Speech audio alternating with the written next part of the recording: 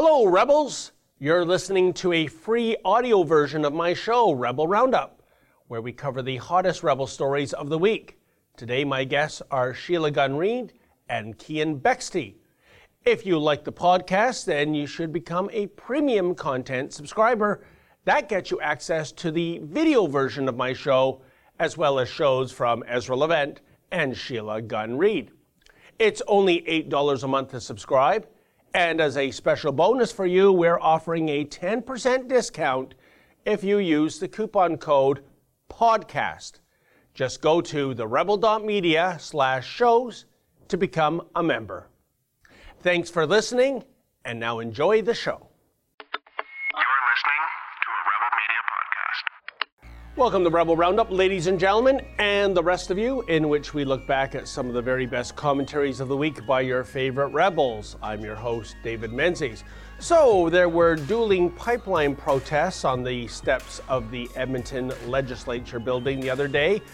One group was pro-pipeline, the other group was anti-pipeline. Can you possibly guess which group was violent, yet also claimed to be the one that was being victimized? Just wait till you hear this story from Sheila Gunn Reid.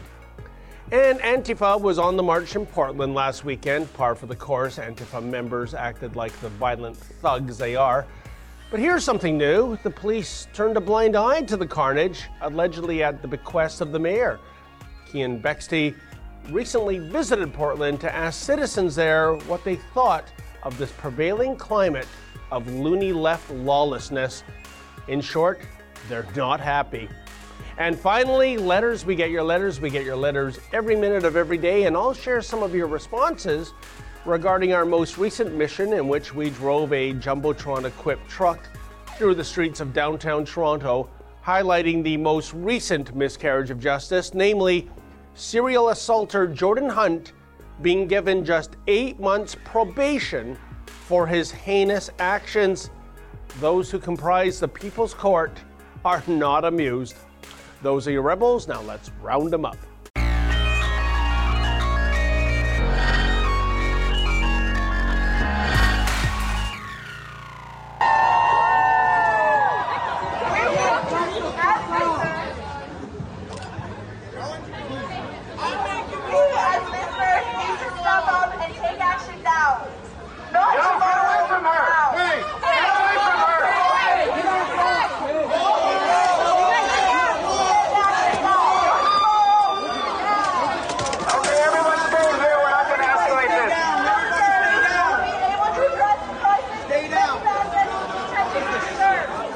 Holy cow, that is some quick acting by the legislature sheriffs and Edmonton City police officers. They caught that young woman who tried to attack those boys in midair, it looks like, and to their credit, the boys didn't retaliate. They just dispersed and walked away.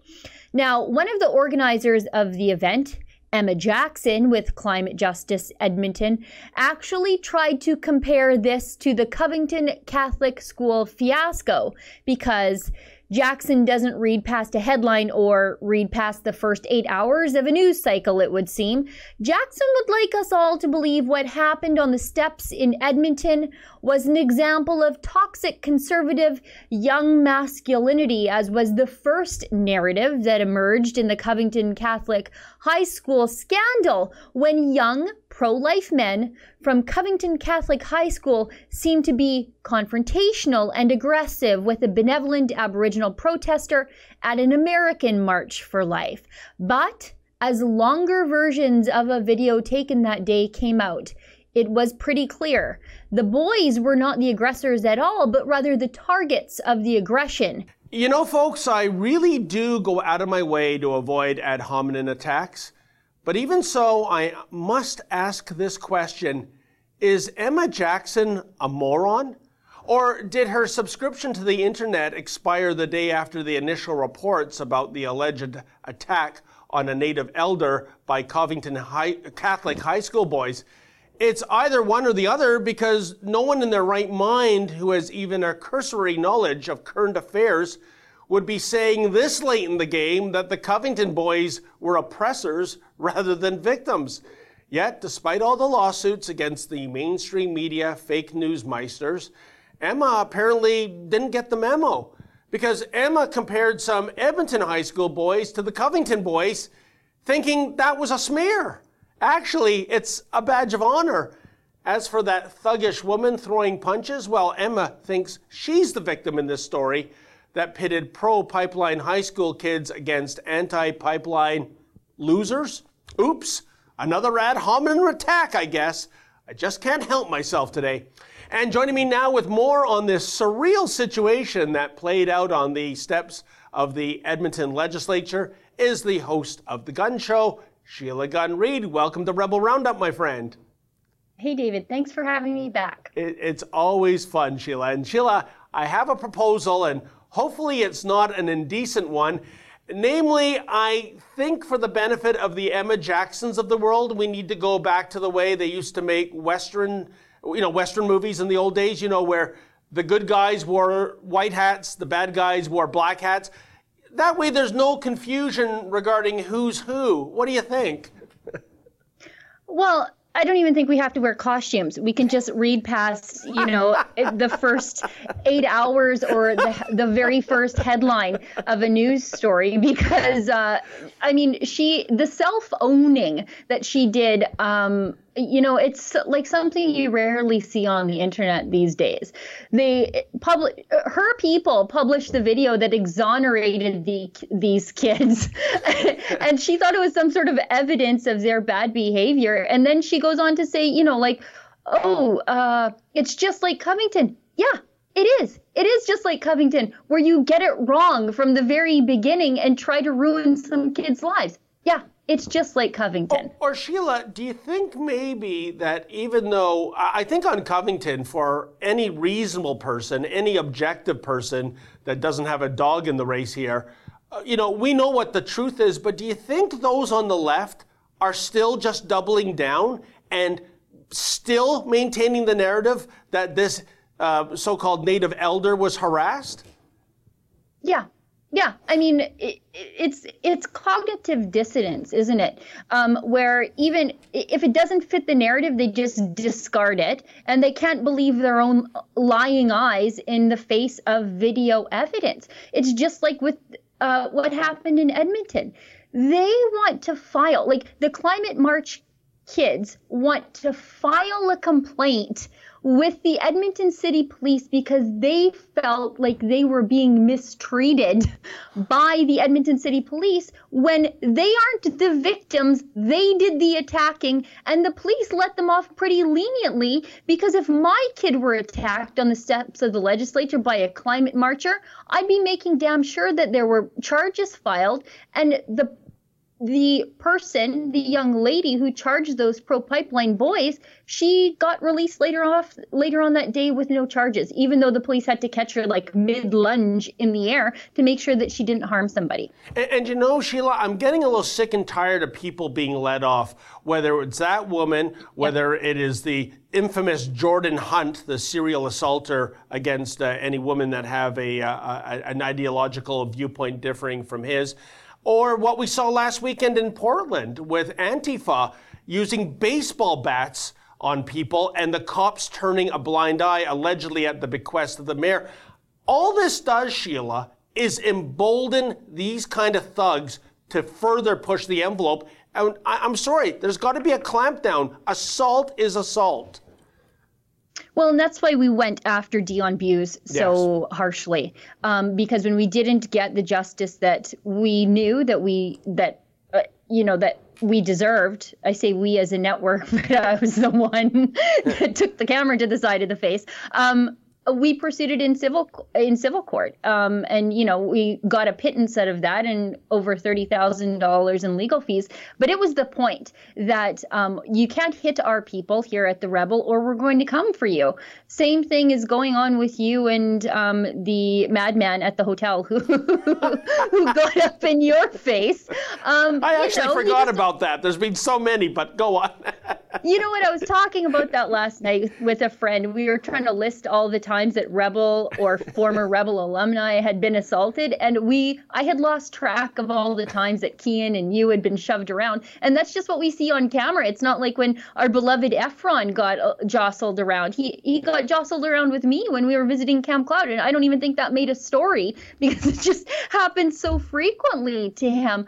But yeah, there has to be a line in the sand. And, it's this end to political correctness has to happen in policing if we're going to take back our streets and be able to engage in political discourse that doesn't amount to political violence.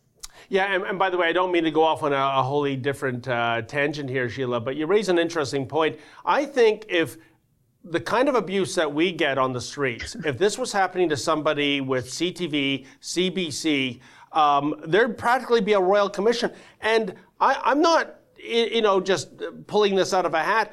We have seen literal federal cases being made when a female reporter has that slur uttered behind her on camera, the effer right in the you-know-where, which I agree is vulgar and not funny and despicable, but hardly assault, and yet they treat that as such. But when you're a right-of-center news item, they're dogs. Give them a good kick. It is such a despicable double standard, isn't it?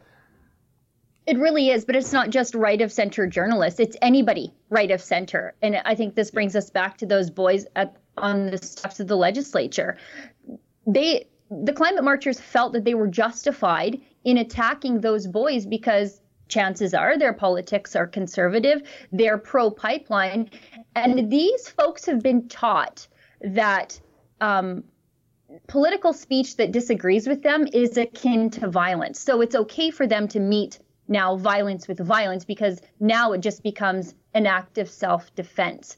And that's why you see justifications of attacks on those boys, on Andy Ngo in Portland, on me, on Kian, on you, is because our speech is so detrimental to their feelings that it amounts to violence. And so they're justified in attacking us because it's just self-defense at the end of the day. And you know what, Sheila? I shared your opinion in your commentary that I was just so impressed at the composure of these boys. I think of back when I was that age and, maybe you get a little hot-headed especially when someone is, throwing punches at your face, and they didn't, retaliate. And I think that's good on them. And I think that's further impetus that law enforcement shouldn't have been so lenient on them, given that the abuse was completely one way against the other. And I think it speaks volumes, too, that in addition to Emma Jackson still playing the victim card, there's that NDP MLA, whose name already escapes me, she's so insignificant, that was also expressing her sadness at the assault. But she's expressing sadness about the people committing the assault. Yeah, and then going out of her way to try to find out what school these boys go to. Yes. Why do you want to know what school they go to? So you can set a left-wing mob after these kids? They are from a small town west of Edmonton. Once you find out their high school and their graduating class, it's pretty easy to identify them. Everybody knows that. I've heard back from 2 parents of the kids involved and at least one of the students thanking us for trying to set the record straight, because it's pretty scary when you have, a mob, like a social justice mob, that could potentially come for you, especially in the face of what we've just seen happening in Portland, and then have them emboldened by an elected official. So, those boys, I got to tell you, pretty impressed with them. I'm from small town Alberta. Sometimes young men like to solve their problems over a good shove and a punch to the face, and they didn't respond that way. And it's nice for me as a parent to know that it's not just my kid and his friends who are conservative and pro-pipeline. There's a lot of severely normal kids out there in Alberta, and it looks like the future of the province is pretty bright. Yeah, no, that is affirming. And by the way, Sheila, I've only watched your commentary about what went down. I'm just wondering, what has been the other press coverage, if any, about that incident that played out? There's been very, very little.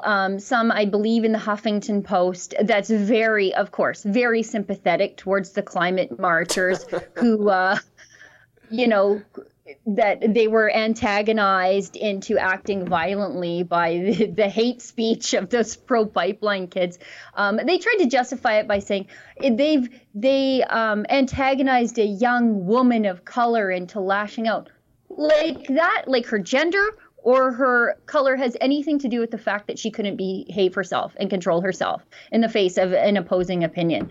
But other than that, it's really been just us who are, of course, the way we always do, telling the other side of the story. So as long as the other side of the news coverage is this awful, I'm always going to have a job.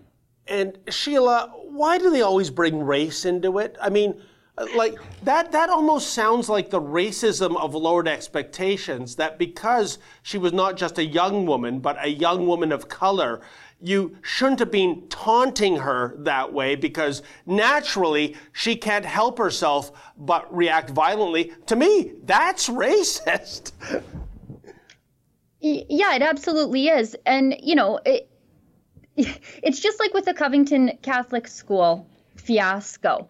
The left really just wants these young, white, conservative males to be evil.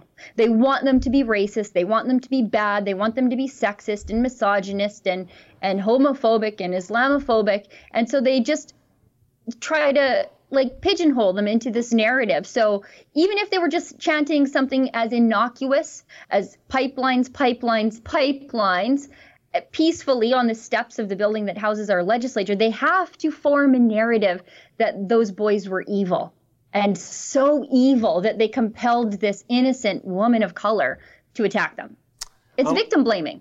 Unbelievable. And how I feel sorry for her, and you made this point in your video, is how she's been so indoctrinated to act the way she acted. But you know what? All in all, it was so affirming of the next generation in Alberta on the right side of the equation, that being pro-pipeline. And I'll tell you another thing, Sheila, and it's not just in Alberta where people are making their pro-pipeline pronouncements known. Just driving into the studio here at Rebel World headquarters in Toronto on Dufferin, I came across a big 18-wheeler. I took a picture of this. Maybe we can get it up on the screen. It had a painting on the side, and it was "Thank You Oil" was the word. And it has pictures, illustrations, I should say, of a steering wheel, yoga pants, a hockey helmet, a set of skis. All the things that, even if you don't drive a car, all the things that make our lives so much better thanks to oil and thanks to pipelines. So I think it's good to see this message, even in, liberal Toronto, being proudly shown. Yeah, you know what I think? More people are pro-pipeline and pro-fossil fuel than I think they like to openly admit. I think it's just a severely normal position, but those people are usually busy raising families, having jobs, so they don't have time to make noises and march around the legislature holding poorly written signs. Yeah, indeed, and much of that signage is, of course, made possible by fossil fuels. I always say to these people at Climate Justice, Sheila, live a year in Canada without fossil fuels. Once the penny drops that there's no such thing as dilithium crystals, maybe that'll be your come to Jesus moment that oil is actually good for us. But we got to wrap it there. Sheila, thanks again. An excellent commentary as always. Hey, David, thanks. Have a great weekend. You too, my friend. And that was Sheila Gunn Reid in Alberta. Keep it here, folks. More of Rebel Roundup to come right after this.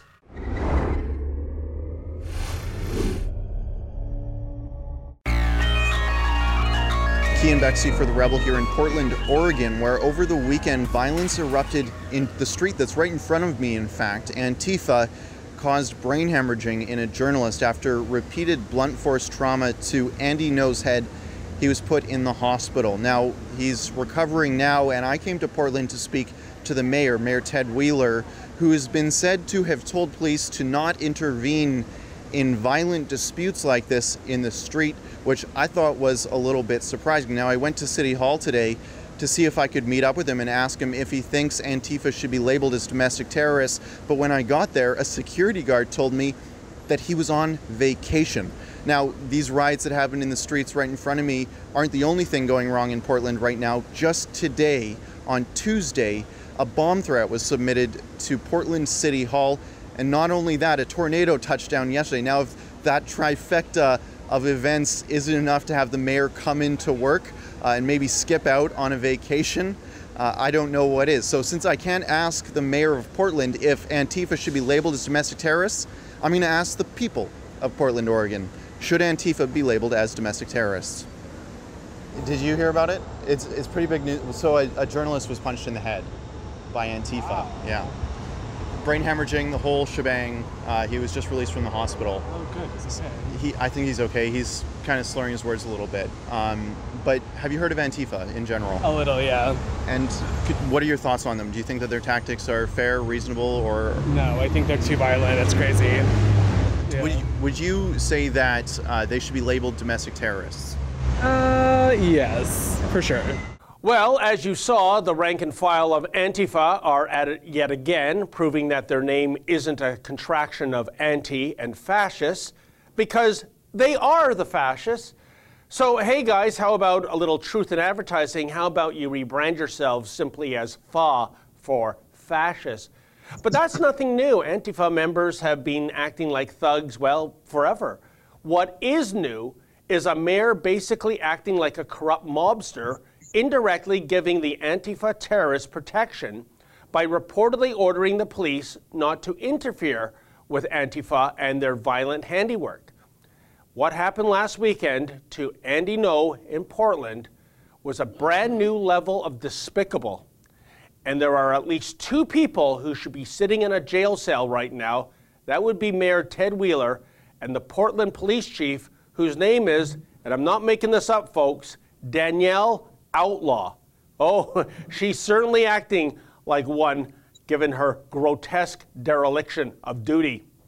And joining me now is roving reporter Kian Bexte, who recently touched down in Portland, only to find that despite numerous crises affecting that city, Mayor Wheeler Dealer is simply too busy suntanning on a beach somewhere, so much so that answers to a plethora of some very serious questions, well, it'll simply have to wait. Hey, welcome to Rebel Roundup, Kian. Thanks for having me, David. Always a pleasure, my friend. So, Kian, a mayor and a police chief are pretty powerful figures when it comes to municipal politics, but even the mayor and the police chief are not above the law. And by not enforcing the law, these two have indeed broken the law. What, if anything, Kian, is going to happen to these two individuals? Well, I think that the voters will decide the fate of Mayor Ted Wheeler the next election cycle. As for the police chief, she serves at the pleasure of the mayor, so that is indirectly she's indirectly held accountable to the voters. But the police chief has redeemed herself actually just yesterday. She's called on the mayor and council to implement a law to stop people from being able to protest with masks on, which I think is a great step forward, and it really shows that maybe she wasn't really on side with what Ted Wheeler asked her to do, because as you know, the police chief has to do what the mayor tells them to. They work for the mayor, they work for the people, so when the mayor says to do something, they're not at liberty to decide one way or the other if they agree with it or not. So I have I'm pleased with this development with Police Chief Outlaw. You know something, Kian, you touch upon a very important point here, and I hope you're right. I hope she was holding her nose and averting her eyes taking this order. But I think there would have been massive public support for her if she defied the mayor. If she said to him, rightly, I should think, Kian, that I'm sorry, Mayor, you may be my boss, I might be serving at your pleasure, but you are not above the law. And because that is what happened last weekend. Yeah, I mean, just speaking with the people of Portland, they are very upset with how Antifa has been acting in their streets, acting like it's their backyard, when in fact it's not. It seems like everyone has been affected by them one way or the other. I spoke to a CAT scan technician who said that they were domestic terrorists, and he treated a patient of terrorism when he was giving them a CAT scan after he was clubbed in the back with a baseball bat. There was another person I spoke to who just worked downtown who was upset with Antifa because she never knew if she was going to be coming into work and there was going to be a riot or not. It seems like there's broad distaste for Antifa in Portland. I went there thinking that it was the city of Antifa. I thought that it was run by these communist thugs, and turns out, no, that's not the case. They just happen to come out and they're tolerated by the mayor, but the people of Portland are not on their side. So I would agree with you when you say that there probably would be some public support for the police chief if she disobeyed Mayor Wheeler. I mean, who is there to obey, really? He was on vacation when this was all going down. He was on vacation when both there was a riot in his city, a tornado touched down, and a bomb threat was submitted to City Hall. And none of that was enough for him to come to work. I don't know. It seems like the police chief is definitely more dedicated to her job than the mayor is. Yeah, that's incredible. And here's the problem, the way I see it, Kian.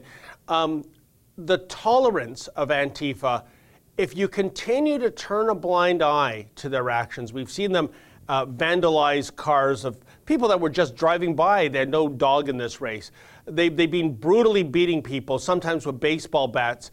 And if that keeps going on, I can only see these thugs getting more and more emboldened. What next? A knife? What next? Somebody actually getting killed? Because that's what you're feeding here.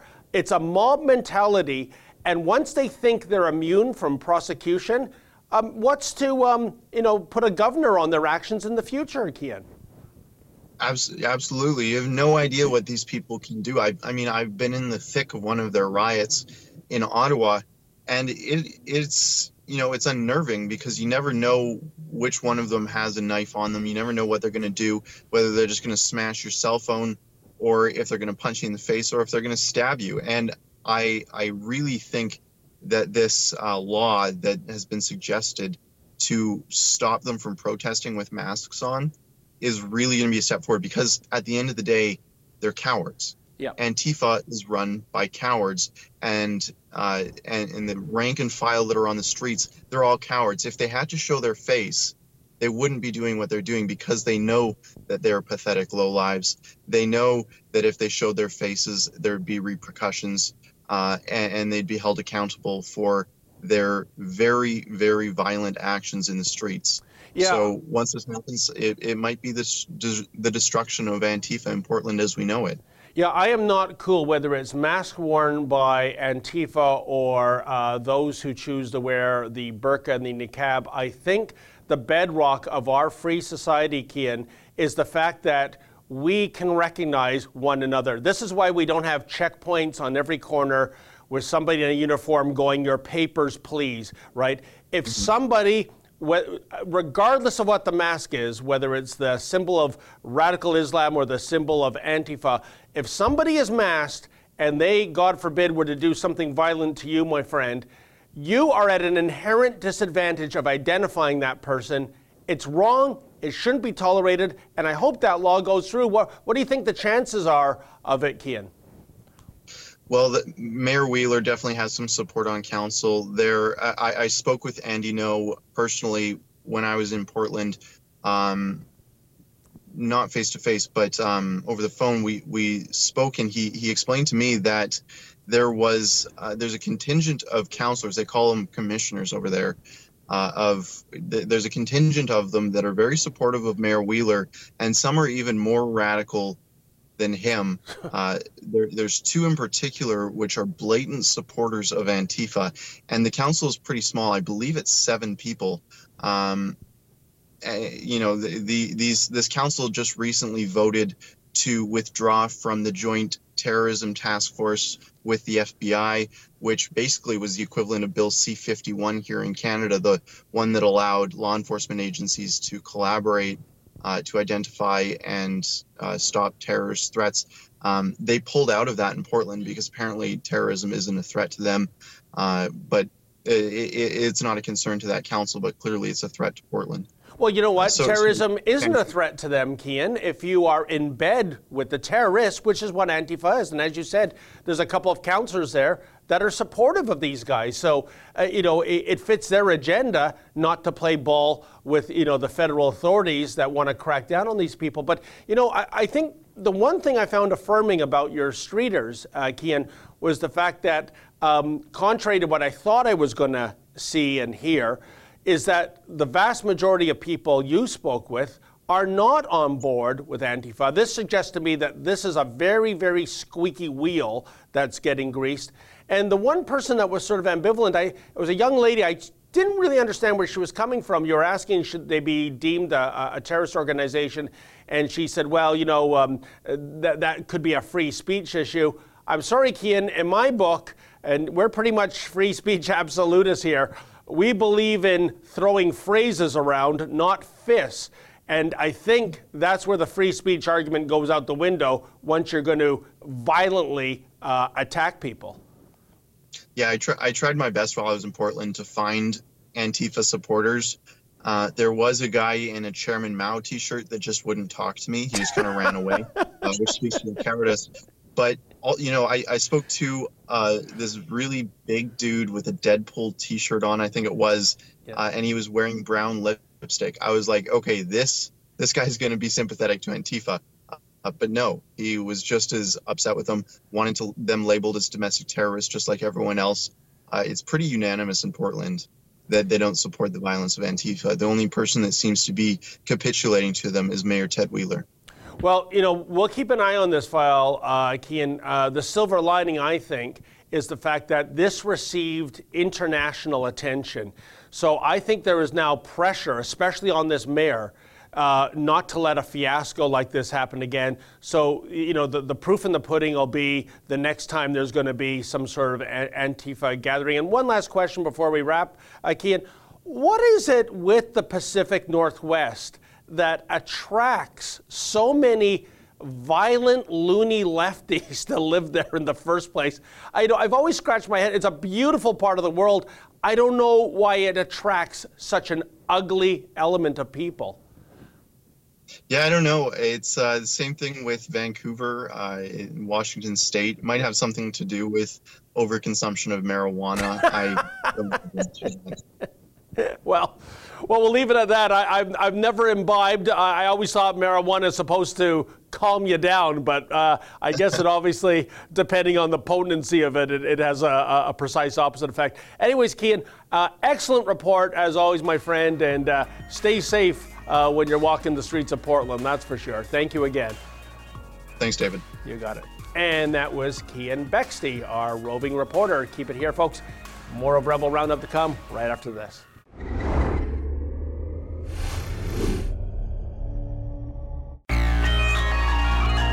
This is an individual. There he is on camera kicking.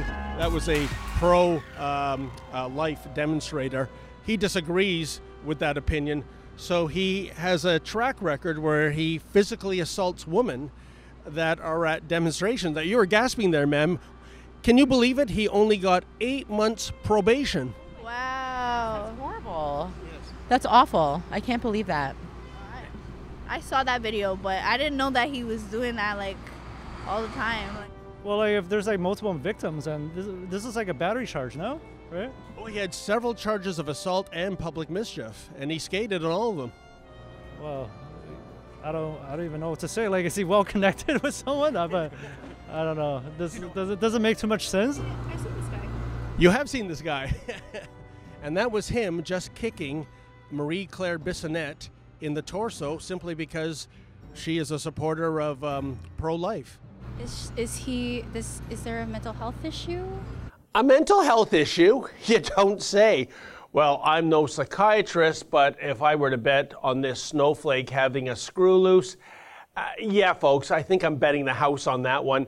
But that's the thing, isn't it? Even if one believes, for whatever perverse reason, that Jordan Hunt doesn't deserve hard time in jail, surely this individual should be sent to a psychiatric facility. But no, Justice Michael Block only gave him 8 months probation and ordered him to steer clear of any future pro-life demonstrations. That's it. And that's outrageous. All of which is why we activated the Jumbotron-equipped truck to at least publicly shame both Jordan Hunt and Judge Block last Friday for 4 hours. Oh, and by the way, an extra big shout out and thank you to all of you who contributed some dough to make this happen. If you'd still like to do so, please visit our website, jordanhunt.ca. And you know something? Not one person we met on the street that day agreed with the judge's sentence. Not one. Which just goes to show you that what happens in our courtrooms, thanks to the whims of activist, elitist judges, really doesn't reflect the mood of the law-abiding citizens who comprise the People's Court. In any event, here's what some of you had to say about yet another miscarriage of justice taking place in a Canadian courtroom. Bob the Buzzard writes, "There you go, Mr. Jordan Hunt, social justice in your face." Yeah, you know what, Cuck Norris? How does it feel? Would you please stop? Jen Reports writes, "Bring 'em my way." Sorry, Jen, in order to fulfill that request, you're going to have to join the double line to my left that is now stretching for, some 3 kilometers now. But beware one and all, because these days, Jordan Hunt is packing heat. It's true. Check it out. Hold still. Well, not quite a roundhouse kick, but what kind of a assault was that? Reasonable Guy writes, "Jordan is a wonderful, kind person. He represents true diversity, and he is a role model citizen. It's unfortunate such a gentle young man is constantly victimized by alt-right extremists." Yeah, that would be the media narrative if any mainstream media types had even bothered to show up to cover this sham of a trial. But what gets me is that even with all the charges he faced, even after all the viral media exposure, Jordan Hunt can't suppress his violent tendencies. And if he isn't beating up women, well, he's beating up cameras. I know you like to make points with violence, but I'm right here.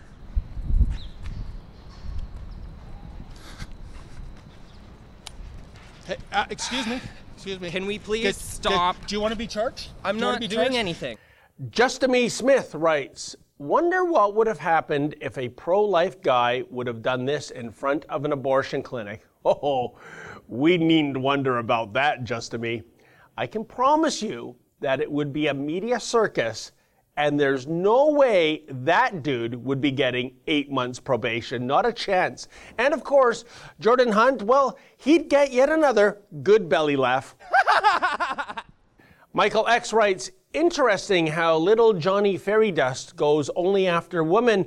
Try doing this to an actual man, and I'm sure he will be picking up his chiclets off the pavement." Well, Michael, he had the opportunity to take a shot at me back in April. Oh, and believe me, he so wanted to do so. But he declined. I wonder why. Well, yeah, it's cheap. Well, you're very touchy-feely, but why is it that you like to assault women so much? You have no, contrition. You have no empathy, it seems. Really want to take your glasses. I miss them. Oh, do you? Do you really want to assault me? Just like mine. I like them. Jordan, there are many viewers on our website that would like to challenge you to a boxing match. Would you like to take them up? 8 of them? Oh, 8. 1.2 million, actually, but... What a loser. Well, that wraps up another edition of Rebel Roundup. Thanks so much for joining us. See you next week. And hey, folks, never forget, without risk, there can be no glory. Good night.